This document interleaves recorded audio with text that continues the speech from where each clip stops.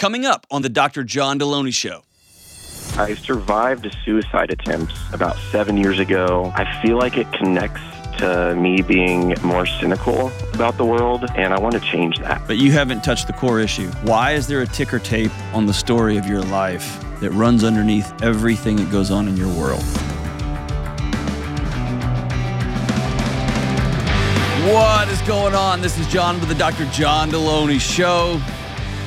Show about your relationships and your mental health and your marriage and whatever else you got going on. Your kids, summer vacation, whatever it is. I'm here to walk alongside you.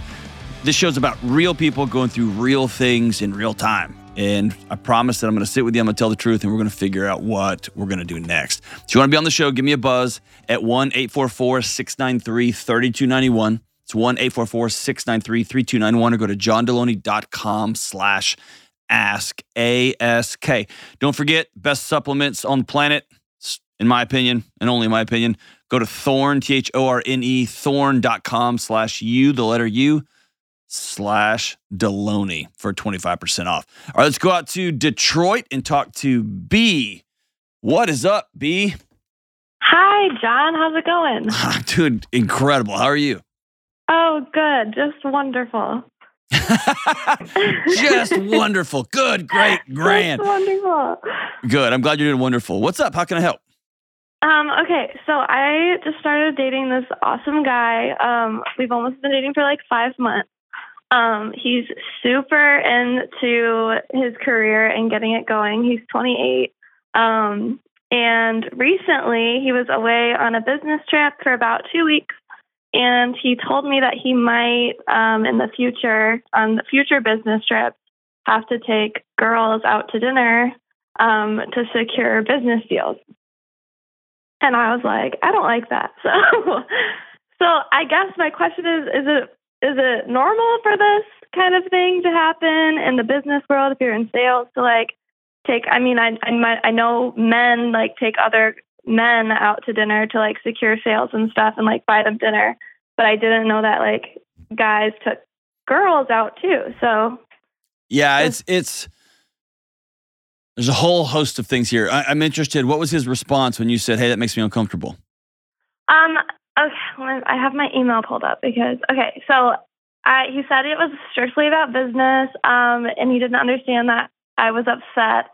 He said that he felt like it was a trust thing and I needed to trust him. And he said he thought that I was being overly dramatic and like bringing insecurity baggage into our relationship. So yeah.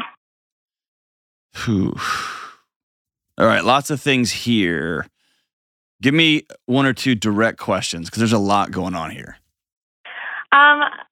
Well, what we're trying to figure out is he doesn't understand why I'm upset for him taking like a girl from his like customer, like one of the places he's at, one of the customers that's a girl, taking her out like she's a client to dinner and like buying her dinner, and that's just them two one-on-one. Yeah. So to answer your question, yes, it is common. Happens all the time. Mm-hmm. Colleagues go out.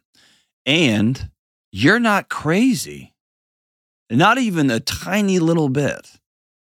Okay. So I did this all the time in my former life when I was in academics, but it was with academic colleagues.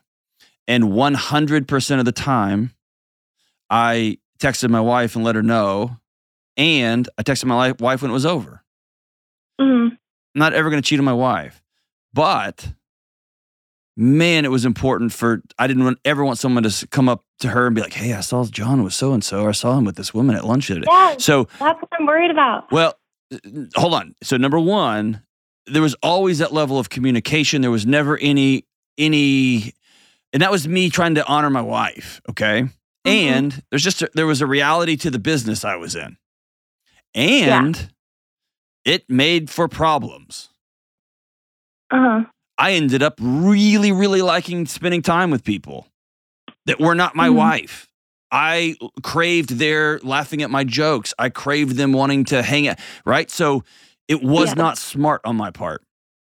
And so I think it's wise And also, let me just say this. We live in a world, unfortunately, where there's been a shift in guilty until proven innocent. Mm-hmm. So if somebody walks away from some of these exchanges and just says, hey, this person offered me this, said this, it can create some mess. And so I just always have somebody with me. And that's just a personal thing on my end. And I know I can get grief, like that I'm not being equitable and that I'm treating people differently. I'm trying to be wise for me, for my wife, for my family, for my business, wisdom globally. And I've never, ever had what I would call a sales experience or a client interaction that wasn't bolstered by having somebody else in the room. I've just never had that. So that's number one. Okay. And number two, it does cause problems. Here's the bigger issue for me. I know I have friends of mine, dear friends, close, great friends that are women that wouldn't care 2 days from Sunday if their husband was out doing sales calls with women. Wouldn't even think about it. Yeah. Wouldn't even enter their mind. And I've got friends who are like you. Makes them very uncomfortable that my husband's gone for 2 weeks or my boyfriend's gone for 2 weeks in 4 states over, and every night of the week he's with the same or 1 or 2 women. Like that, they feel uncomfortable by that. Here's my concern for your relationship right now: that after receiving how you feel about something, the guy that you started this call by saying he's an awesome guy, he's so great and so wonderful, immediately made you stupid for having a feeling. And I don't like that at all. You're allowed to have your feelings. And if it makes you uncomfortable, then as somebody who honors you and wants to be with you for a long time and treats you with dignity and respect, he is going to look at his environment and see if there are ways that he can honor the person he's saying he loves. See what I'm saying? Yeah, that makes sense. And so I don't, like, whether it's right or wrong, I have the way I choose to do it now. That's just me.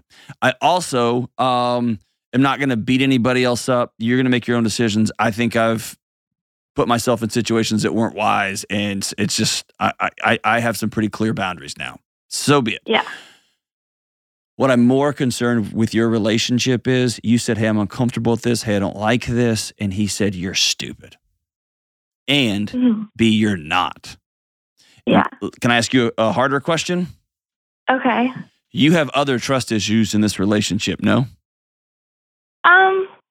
Yeah, I guess. Yeah, exactly. What are they? Where does it come from?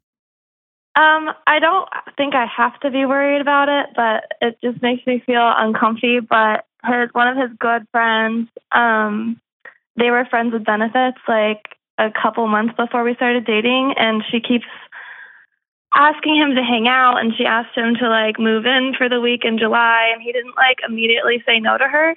I didn't know if he was like going to really tell me about it. I just kind of saw the text come up on his iPad while we were watching a show together.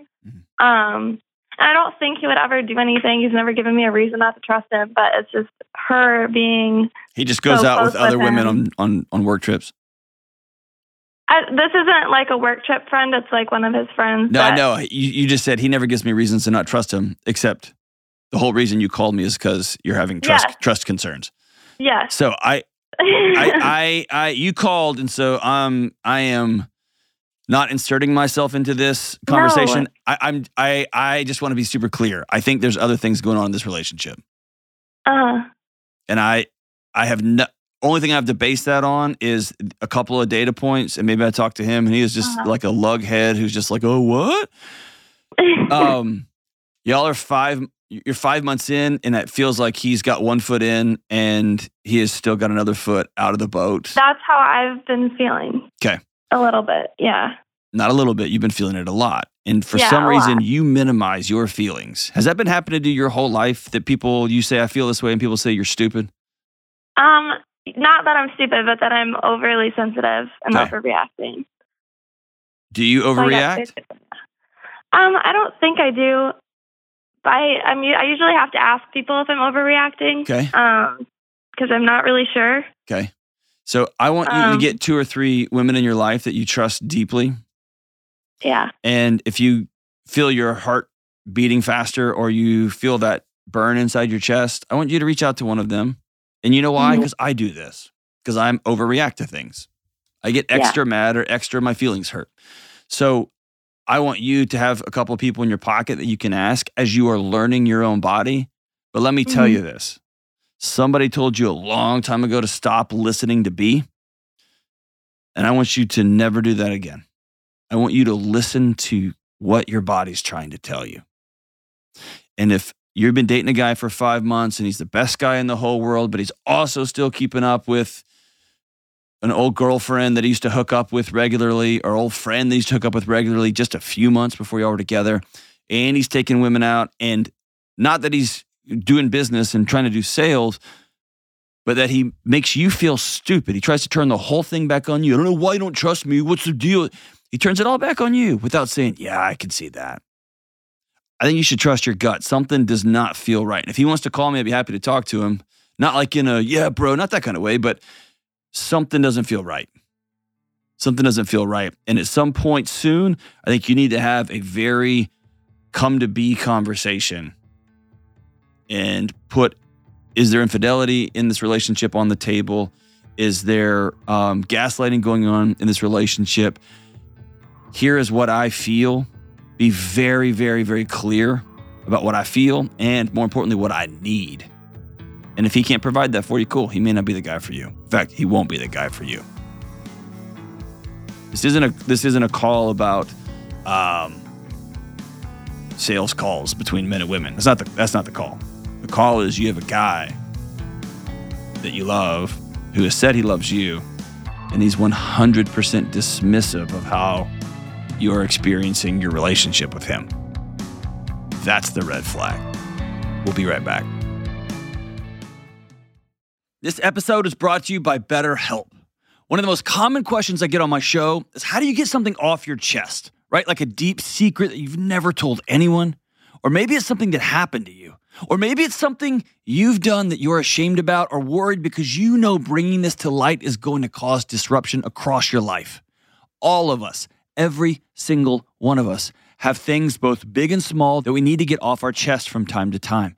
And I say this all the time, secrets will kill you, but it's often so hard to know where to start. If you need to get something off your chest and you don't have a safe person to talk to, you may want to try therapy. Therapy is a safe, effective place to get things off your chest, to learn how to say scary and hard things out loud, and figure out how to work through whatever is weighing you down. I have personally been blessed to have a great therapist who I can talk to and who helps me get those heavy things off my chest. And if you are thinking of starting therapy, give BetterHelp a try. It's entirely online, it's convenient, it's super flexible, and it's suited to fit your schedule, whatever your schedule happens to be. You just fill out a brief questionnaire, you get matched with a licensed therapist, and you can switch therapists at any time for no extra money. Listen, it's time to get those secrets off your chest.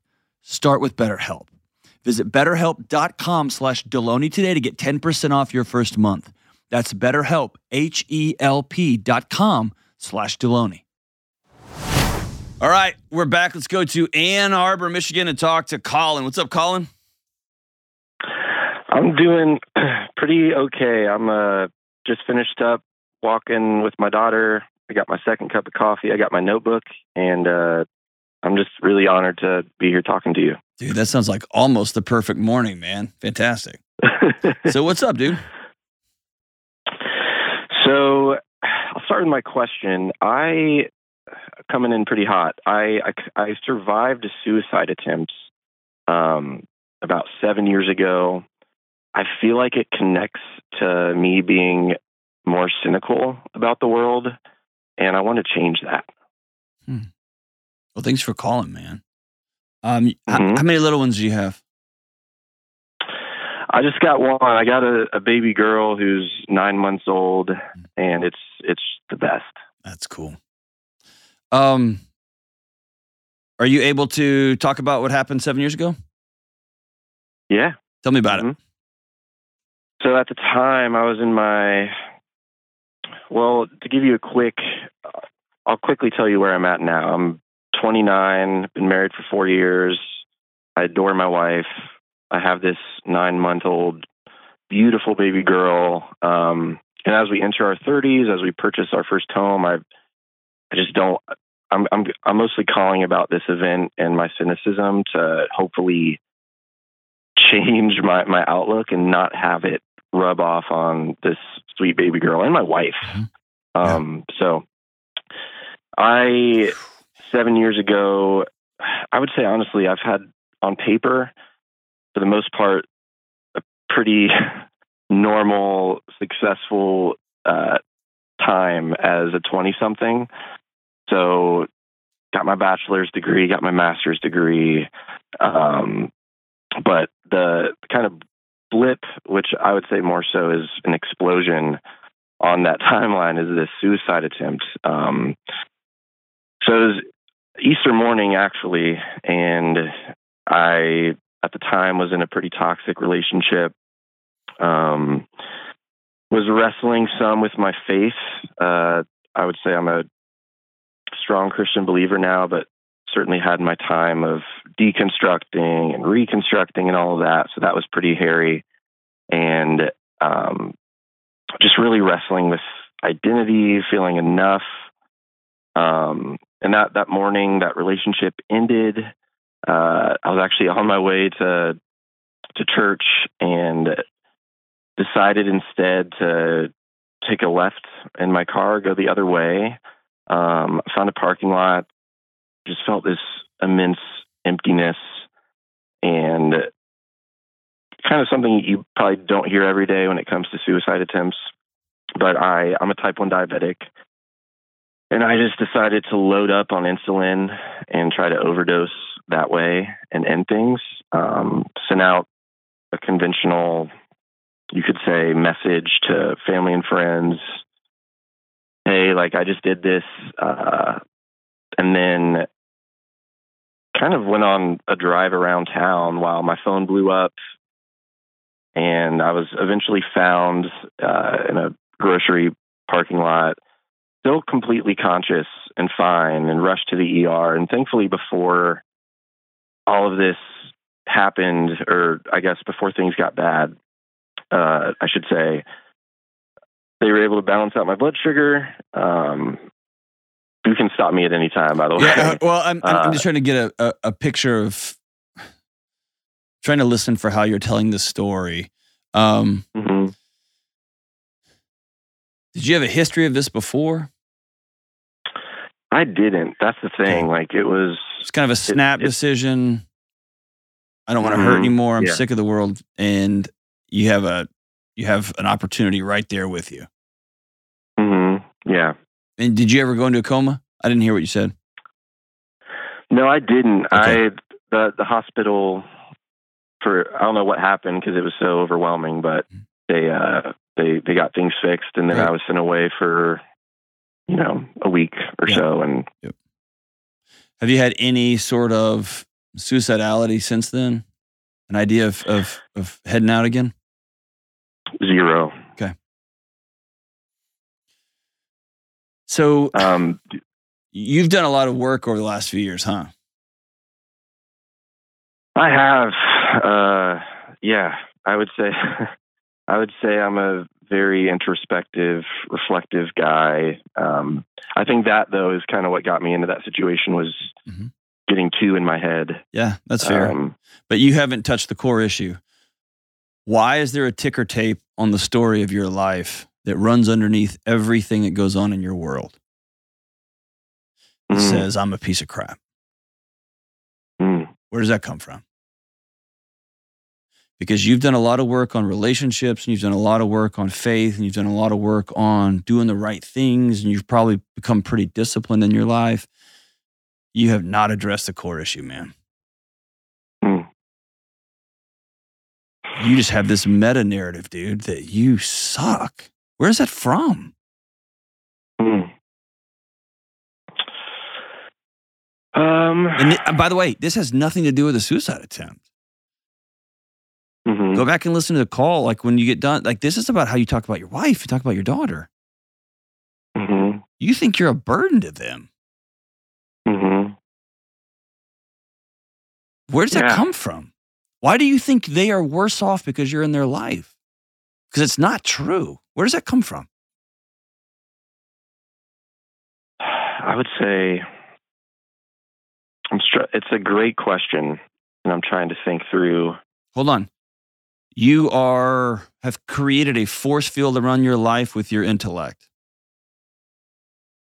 and your ability to construct and deconstruct ideas and situations and people and religions and all that stuff. And it provides you a force field from having to do one scary thing, and that is actually feel something. So I don't want you thinking about it and going down what's the right words and what's the right thing. Where did you get this story? You know the answer.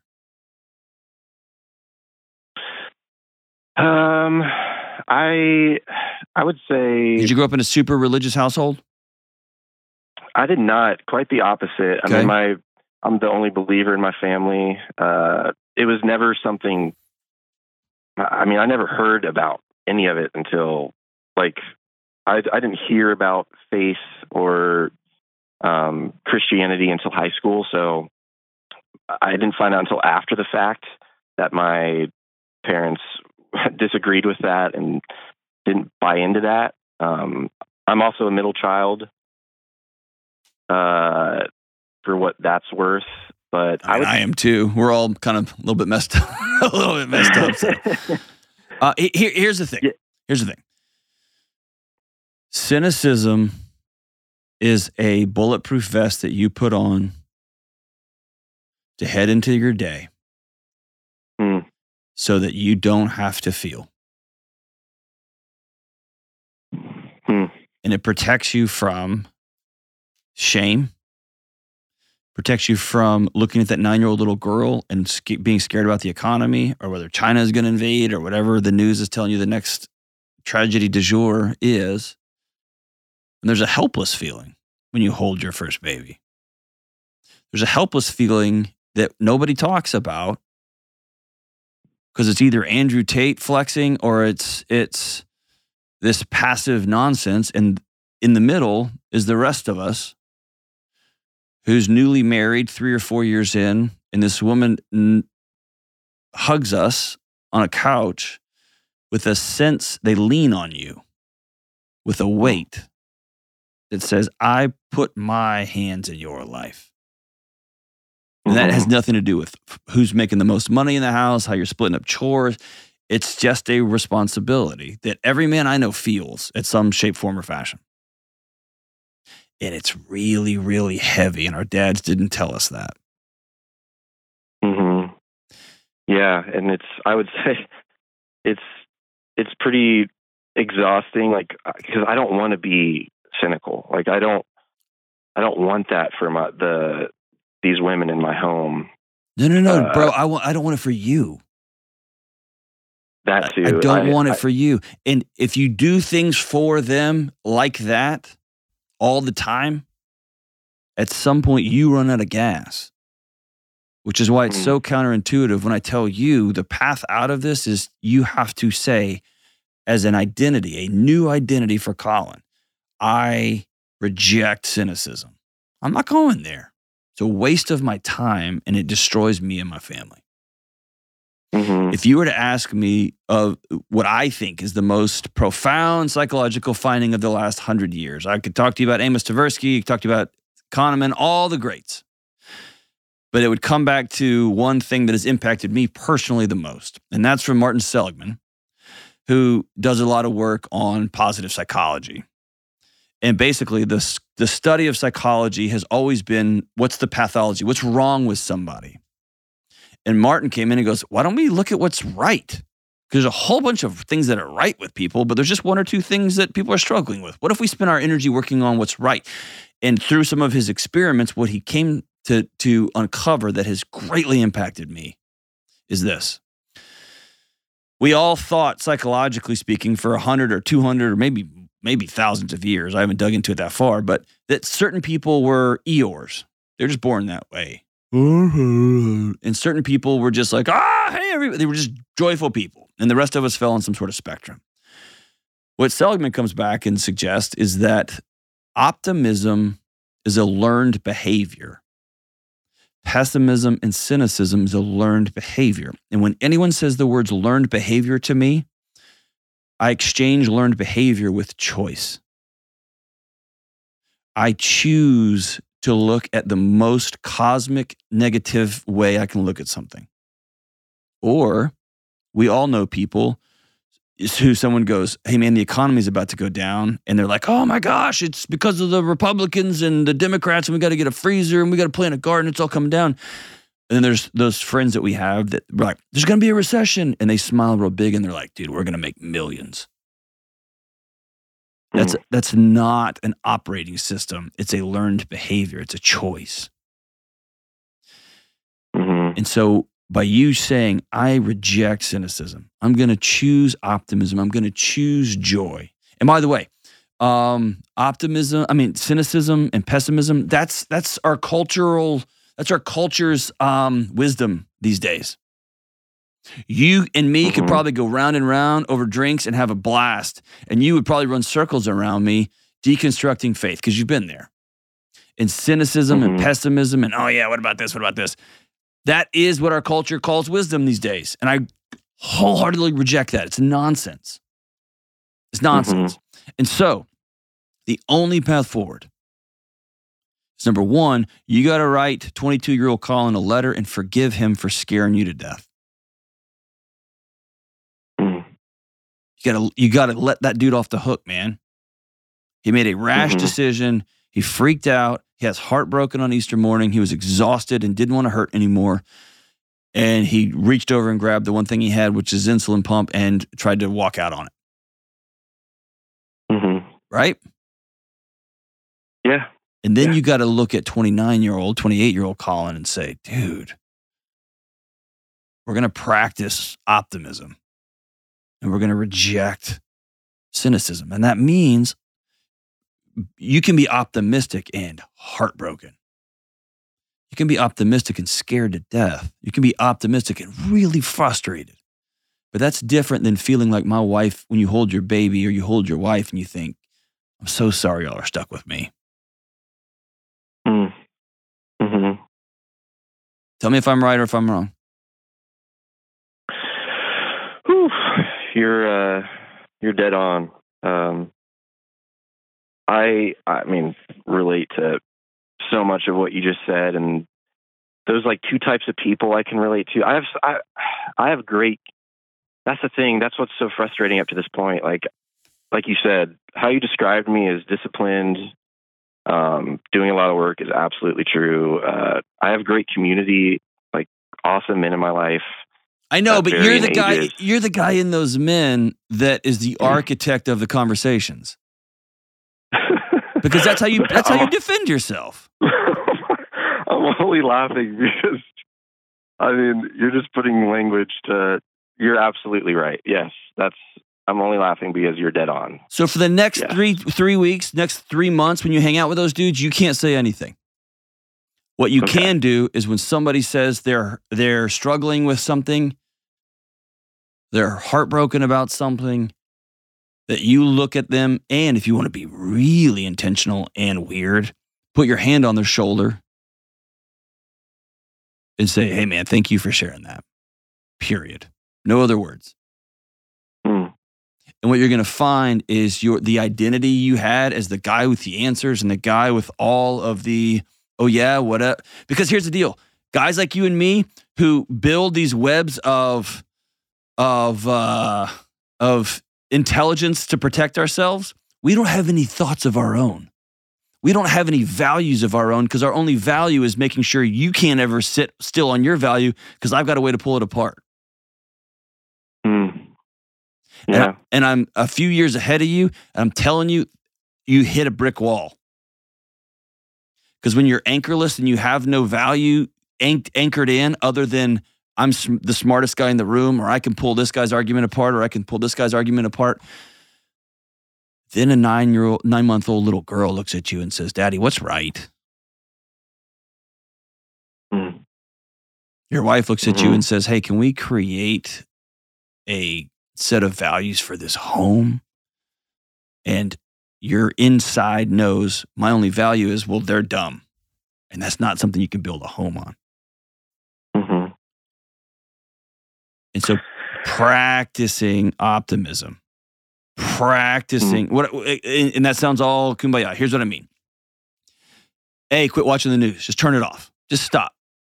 Number 2, read fiction for a while. You need to detox from turn podcasts off for a while. Even mine. And mine's incredible, by the way. Just kidding. But you got to detox from info, because what you do is you listen to an hour podcast like this, you take 2 of the lines, and then you use that to spread amongst, right? Is that fair? Mm-hmm. Yeah. Okay. Yeah. Instead, start practicing feeling valuable just because you're present, just because you're there. Mm. And what you're going to be surprised is that people value Colin because Colin showed up, not because Colin listens to obscure podcasts that nobody's heard of. Yeah. And can wrap circles around penal substitutionary atonement and all the, like, you can just do all that, right? You know all those things, and they don't. Mm-hmm. Man, Colin has value. Mm. The only path forward, man, is you got to learn to feel. And this is the pot talking to the kettle here. Mm-hmm. I'm practicing this as we speak. It's hard. Do you have, I've been on antidepressants since a suicide attempt. Mm-hmm. And there's days where I'll forget to take them, and I just like bawl. Like Mm-hmm. it's like this whole world has opened up of feeling, and I'm also afraid to go off of them though. Yeah. It's been 7 years. Yeah. I took sleep medications for 7 years, 7 years, and I was terrified to get off. Terrified. Mm-hmm. And I spent months being unable to sleep. Scary. Totally get it. Totally get it. What I would tell you is, at some point, you sit down with your doctor and with your counselor or psychiatrist, and you say, I'm ready to enter into a new phase of my life where I need to come up with some scaffolding, some structure, and we're going to do this real slow. Mm. But I want to learn to feel. And I want to learn some strategies for feeling. Mm. And that means they're going to have some really clear suicide plan in case that feeling or that urge comes up again.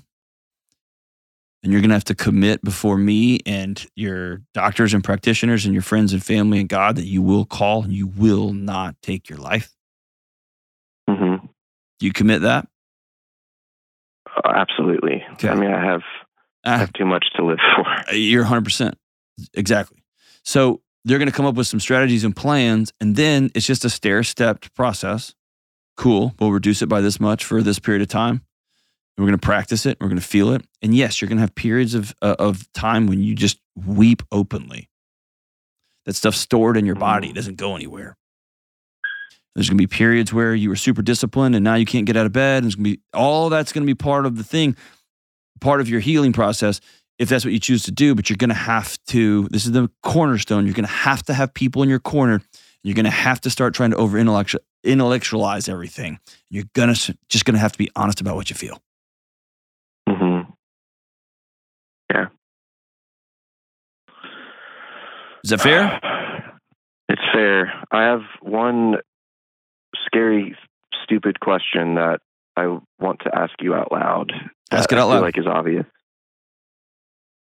You don't think it's too late for me to change my outlook? I went to a trauma counselor for the first time about 4 months ago. And everything in my life is different because there's stuff I've never talked about ever. Mm-hmm. And I'm in my 40s. And I have a 7-year-old little girl and a 13-year-old little boy and a woman I've been married to for 21 years. No. And I've sat with 70-year-olds who decide to change their life and start lifting weights and start eating a little different and call their kids and they say, I'm sorry. With the time we got left, can we Control-Alt-Delete and do something new? Mm-hmm. I do not believe in the phrase, it's too late. But I want you to hear the order of this. Start with your wife. Take her out to a dinner, take her out to breakfast, and say, I'm getting ready to enter into healing part 2. We've been on maintenance for 7 years. We feel good. We feel safe. We feel secure. We got a beautiful kid. We got a great marriage. We're heading into part 2. And part 2 is going to be rough. It's going to be bumpy. I'd be willing to bet you money if we had another hour to talk. You had some stuff going on in your childhood that is gnarly. You're going to have to deal with that, or it will deal with you. It's part of the journey. And the next conversation after your wife is you're going to sit down with your doctor or your counselor or both in a perfect world, and you're going to let everybody know, I need some coaches and I need some physicians, I need some ringside support because I'm heading into the middle of the ring here. And we're going to stair step off this stuff. I'm going to practice feeling. I'm going to practice learning. I'm going to practice crying and holding that. I'm going to practice feeling joy for the first time in a long time. I'm going to practice feeling embarrassment and shame. I'm going to practice all those things over the next 1, 2. Dude, this is a multi-year journey you're on. It's all good. Just like lifting weights, man. Some days you have good workouts, some days you don't. But over the long haul, you get healthier, you feel better, and you can do so much more. I cannot put into words how proud of you I am, Colin. This is what bravery and courage and just straight gangster looks like. A dad, his little baby girl, and his wife. And dad looking in the mirror saying, I'm worth being well so that I can show up for these two with all I got. I'll walk with you, brother, every step of the way here. Holler at me anytime. I'm proud of you. We'll be right back. All right, we're back. Let's go out to Charlotte and talk to Taylor. What's up, Charlotte? What's up, Charlotte? What's up, Taylor in Charlotte? Hi, how are you? Good. I'm talking to Charlotte in Taylor, North Carolina. What's up? What's up, Taylor? I've just got a question about communication problems that I'm having with my husband. I'm sorry, I'm really, really nervous. Oh, that's okay. You should be, because I don't know any married people that have communication problems. I know, yeah. I'm the absolute first person that's ever been through this. Who's ever called? What's so up? It's kind of scary. But Exactly. So what's up? The main gist of it is, is that I feel constantly ignored about my feelings and my requests, especially in matters of safety. Whoa. And everything for our daughter. Yeah, tell me about that. So basically, there are a couple of big events that I know, after binge listening to your show, that I know that there's a logical thing that my brain is trying to do, and that my body is not feeling safe in certain things. But just basic things that I can't seem to communicate with him that are real safety things. For instance, I know it sounds small, but for me, it feels like such a big thing. Shutting the gate at the top of the stairs. Things like that, where I'm like, please shut the gate at the top of the stairs. This is very important. Our daughter is extraordinarily hyperactive. She beelines it for the stairs. I really need you to shut the gate, to the point where he doesn't listen. He doesn't actually follow through. And I've had to put signs up, please do this, as a reminder, and it still doesn't happen. Where else does where else does he not show up?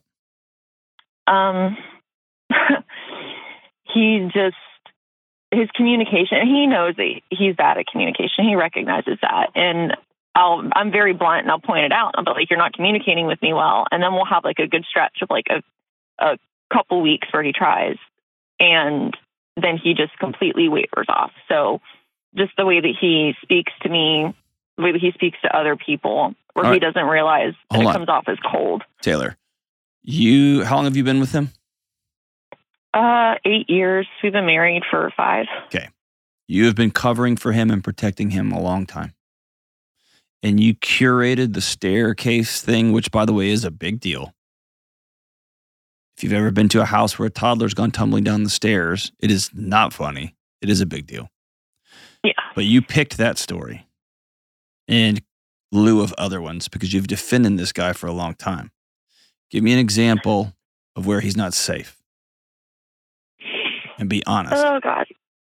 I'm right? And I want to precipice this by saying... No. No defending him on this call. He's a grown man. Okay. he has a bad habit of, like, whenever I do point those things out to him that are unsafe or that he's getting too angry or trying to argue with me in front of our daughter, I try to remove her from the situation. And there was a situation, and it feels so stupid because it was months ago, but I was upstairs getting ready to go to work, and I heard my daughter crying, and it wasn't like a normal cry. Like, a mom knows when a cry isn't normal. And I know that she can be very difficult during, like, dinner time and things like that. This is like right before she turned 2. And I came down the stairs, and he didn't see that I was right there. And he was so angry at her for not wanting to eat her food that he grabbed her leg and shook it and, like, cried out in anger. And the first thing I did, I ran over. I wasn't yelling or shouting because I was just trying to get my hysterical, scared daughter out of there. And I picked her up and I swooped her up and I was like, we are leaving. We are going upstairs. I'm separating. This is not happening. And I grabbed her and she was clinging to me and I took her upstairs. And he followed us up the stairs. He's like, no, don't take her away. I'm so sorry. I'm so sorry. And I was like, no, we need space. We need space. She needs space. And he followed me up the stairs and he, like, would not leave us alone. Like, he wouldn't stop. And I tried to go into our bedroom and he was trying to get into the room and I had her on my hip and I was trying to close the door and lock it so that way we could just get the space for her to calm down. And he repeatedly hit me with the door while I was holding her. And I was like, you're hurting me. You're going to hurt her. And he was like, then you need to let me in. You have to let me in. Let me apologize to her. I'm sorry. You have to let me apologize to her. And I was like, please, like, you're scaring us. Like, you're scaring her. She's crying. And he repeatedly slammed the door. And then I finally got enough leverage against the bed to shut it and lock it. And he just, like, wept out in the hallway. And then after, like, an hour, I finally felt okay for him to see her again. And he, like, wept over her. He felt awful. He's never done anything like this before. He's never hit me. He's never hit her or anything, but he felt awful. And he was like, I'm so sorry, that will never happen again. But I feel like I let it go too easy. And now everything's, like, bubbling up where I'm just, like, seeing things like a gate being left open. And I lose my mind. Hold on. You should, Taylor, because you're not safe. And you've listened to the show, you said, for a while. You know I am as forgiving as they come when people do something stupid. It happens to all of us, right? And we live in a world now where a teacher can be perfect, just do great work for 20 years, and then she pops off and says one thing, and then she's fired. And, like, that's the world we're in. I don't want to participate in that world. But when someone is violent with a child, followed up by violence with his wife, and here's the concern, there is a rage that is scary, but there is a self-centeredness. I will hurt you so that I can make myself feel better by saying sorry. And here's the big deal to me. Somebody snaps, they scream at their kid, whatever. I used to tell my students all the time, doing something stupid in a moment does not mean you have bad character. Where I'm going to look for character is what happens immediately afterwards. And there's been no change. No, I need to go see somebody. No, will you forgive me? No contriteness. No, hey, how do I love you better today? How do I love you better today? There's been hey man, it's cool. It was a wild night, wasn't it? And now we're back to old Taylor. We're back to old household. And if you go back and listen to this call, you've apologized for your daughter being loud. She's 2 years old, for God's sakes. You've apologized for you. You've apologized for... You have all of the vocal mannerisms of someone who's in a very abusive, unsafe situation. I believe you. I believe you when you say he's never done this before or after. I believe you. But your body is running on razor's edge, right? Yeah, because, like, I know that he loves me, and, like, he is. I don't know where it came from. He's such a good guy, and he tries. Like, he goes through these big stages of, like, of really, really trying. Taylor, Like Taylor. violently... Really, really trying is not enough here. It's not enough. You change. If you are trying to fix your car and all you have in your toolkit is a hammer and you smash the engine to pieces, you immediately resolve to A, go get new tools because you don't have the right tools to fix this thing. And B, get somebody to teach you how to do it. And infinitely more important than a stupid car engine is a daughter and a wife. Yeah. And I'm telling you right now, Taylor, I'm going to honor your silence here. I'm going to honor your silence. And what I say about that is I've been prying a little bit and you don't want to talk and that about some of them. That's fine. I know you're not safe. And whatever that looks like. He's never, I will say this, like, ever since that moment, he's never even so much as, like, raised his voice at our daughter. Like, I know, really you know what he him. did? He unplugged. Instead of solving the problem, he detached from it. So instead of being a rageful, angry guy, now he's numb. And he won't even lock the gate. He won't even do small, basic things to keep your daughter safe, to make you feel loved, to make you feel safe inside your own home, because he's so untrustful of himself that he can't plug back in. And listen, I applaud him for unplugging for a second. But at some point, he's got to be a dad and be a husband. Right? And yeah, no, I've asked him because, like I said, it was just so crazy because, like, he's never ever raised a hand at me. He's never violently, like, shouted at me or anything like that before. And I asked him, I was like, is there, like, something going on? Okay, let's do this. Let's do this. He did what he did, right? Yeah. And you and I both know that maybe not in that type of wild evening, there have been other things that make you feel unsafe. Here's what's important. You can't control his actions or his thoughts. You can't. There's not some magic thing you haven't said. There's not some like, oh man, if I had just done this, then maybe he would. He's making choices. He's an adult. At the end of the day, you are going to have to decide what your boundaries and what safety looks like for you.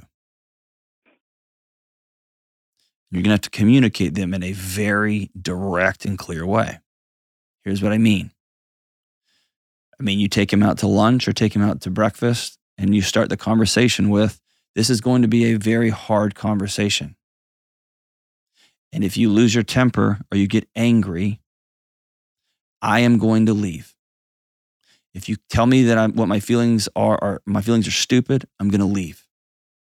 I need you to listen directly to me without responding. Can you do that? And if he's a grown-up, he'll say yes.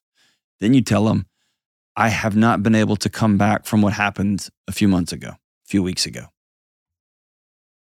I still haven't taken a full breath. I still can't, but I haven't done anything. I know. This is me. I can't breathe. And so the only path forward I see for us right now is that you and I go see a marriage counselor ASAP. And I've already got us an appointment. If you don't go, I hear you telling me you are not interested in being married to me. If you do go, I hear you saying you're very sorry about what happened and you're willing to learn new tools so that we can create a great family together. Do you hear what I'm saying, Taylor? That's how direct. Yeah.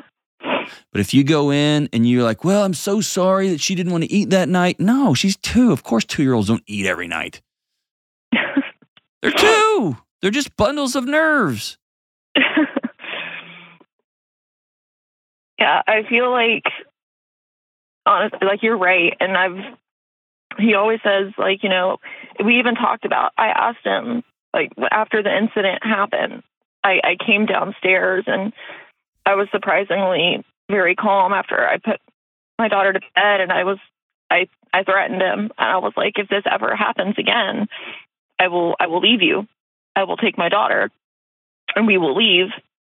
I was like, it doesn't matter how much I'm in love with you. I was like, we will go. And I feel like that scared him into not doing anything. Like I said, he adores her. He really does. And that's why I feel like it just came out of the blue, and I don't know what happened, but it isn't the first time that I feel like his feelings, of what he's feeling in that moment of my safety is disregarded. And, like in the questions that I wrote you guys, it obviously your body is telling you something, and it leaks into the attraction of your marriage. Mm-hmm.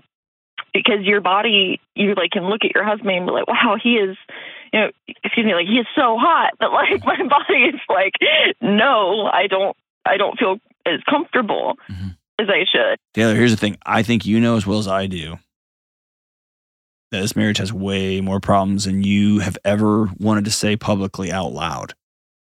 I think it's going to be really important for you to take a yellow pad and start writing stories down, one after the other. And I know there are good stories too. You'll talk about that with your counselor, but I want you to take stories. I want you to write them down one after another, after another, after another. Because I think if you look at them out of your body on a piece of paper, you're going to find one of two things. There's been 2 or 3 big blow-ups over the course of your marriage that need to be addressed. They have to be addressed. Or you're going to find 30 or 40. You're going to realize, oh my gosh, my body's been trying to get my attention for 8 years. Because we're not safe. I'm not safe. Now I brought a baby girl into this and she's not safe. You're going to have to write down what you need. You have to write down what you want. You have to write down what your boundaries are. And you're going to have to communicate them directly. And remember this, behavior is a language. If he loves you and he loves that little girl and he's all in on creating something extraordinary, a life together, he'll be all in. If he walks away, he's telling you everything you need to hear. Thank you so much for the call, Taylor. I'm so sorry. We'll be right back. Hey, what's up? Deloney here. Listen, you and me and everybody else on the planet has felt anxious or burned out or chronically stressed at some point. In my new book, Building a Non-Anxious Life, you'll learn the 6 daily choices that you can make to get rid of your anxious feelings and be able to better respond to whatever life throws at you so you can build a more peaceful, non-anxious life. Get your copy today at johndeloney.com. All right, as we wrap up today's show, Kelly just got this tattoo under the front of her neck. It's by her favorite band, The Disturbed, and the tattoo is incredible. The song's called The Light, and it goes like this. Like an unsung melody, the truth is waiting there for you to find it. It's not a blight, but a remedy, a clear reminder of how it began deep inside your memory. You turned away as you struggled to find it. You heard it call as you walked away. When you think all is forsaken, listen to me now. Hope's not forsaken. You need never feel broken again. Sometimes darkness can show you the light. Thank you guys. I love y'all. Stay in school. Don't do drugs. Bye.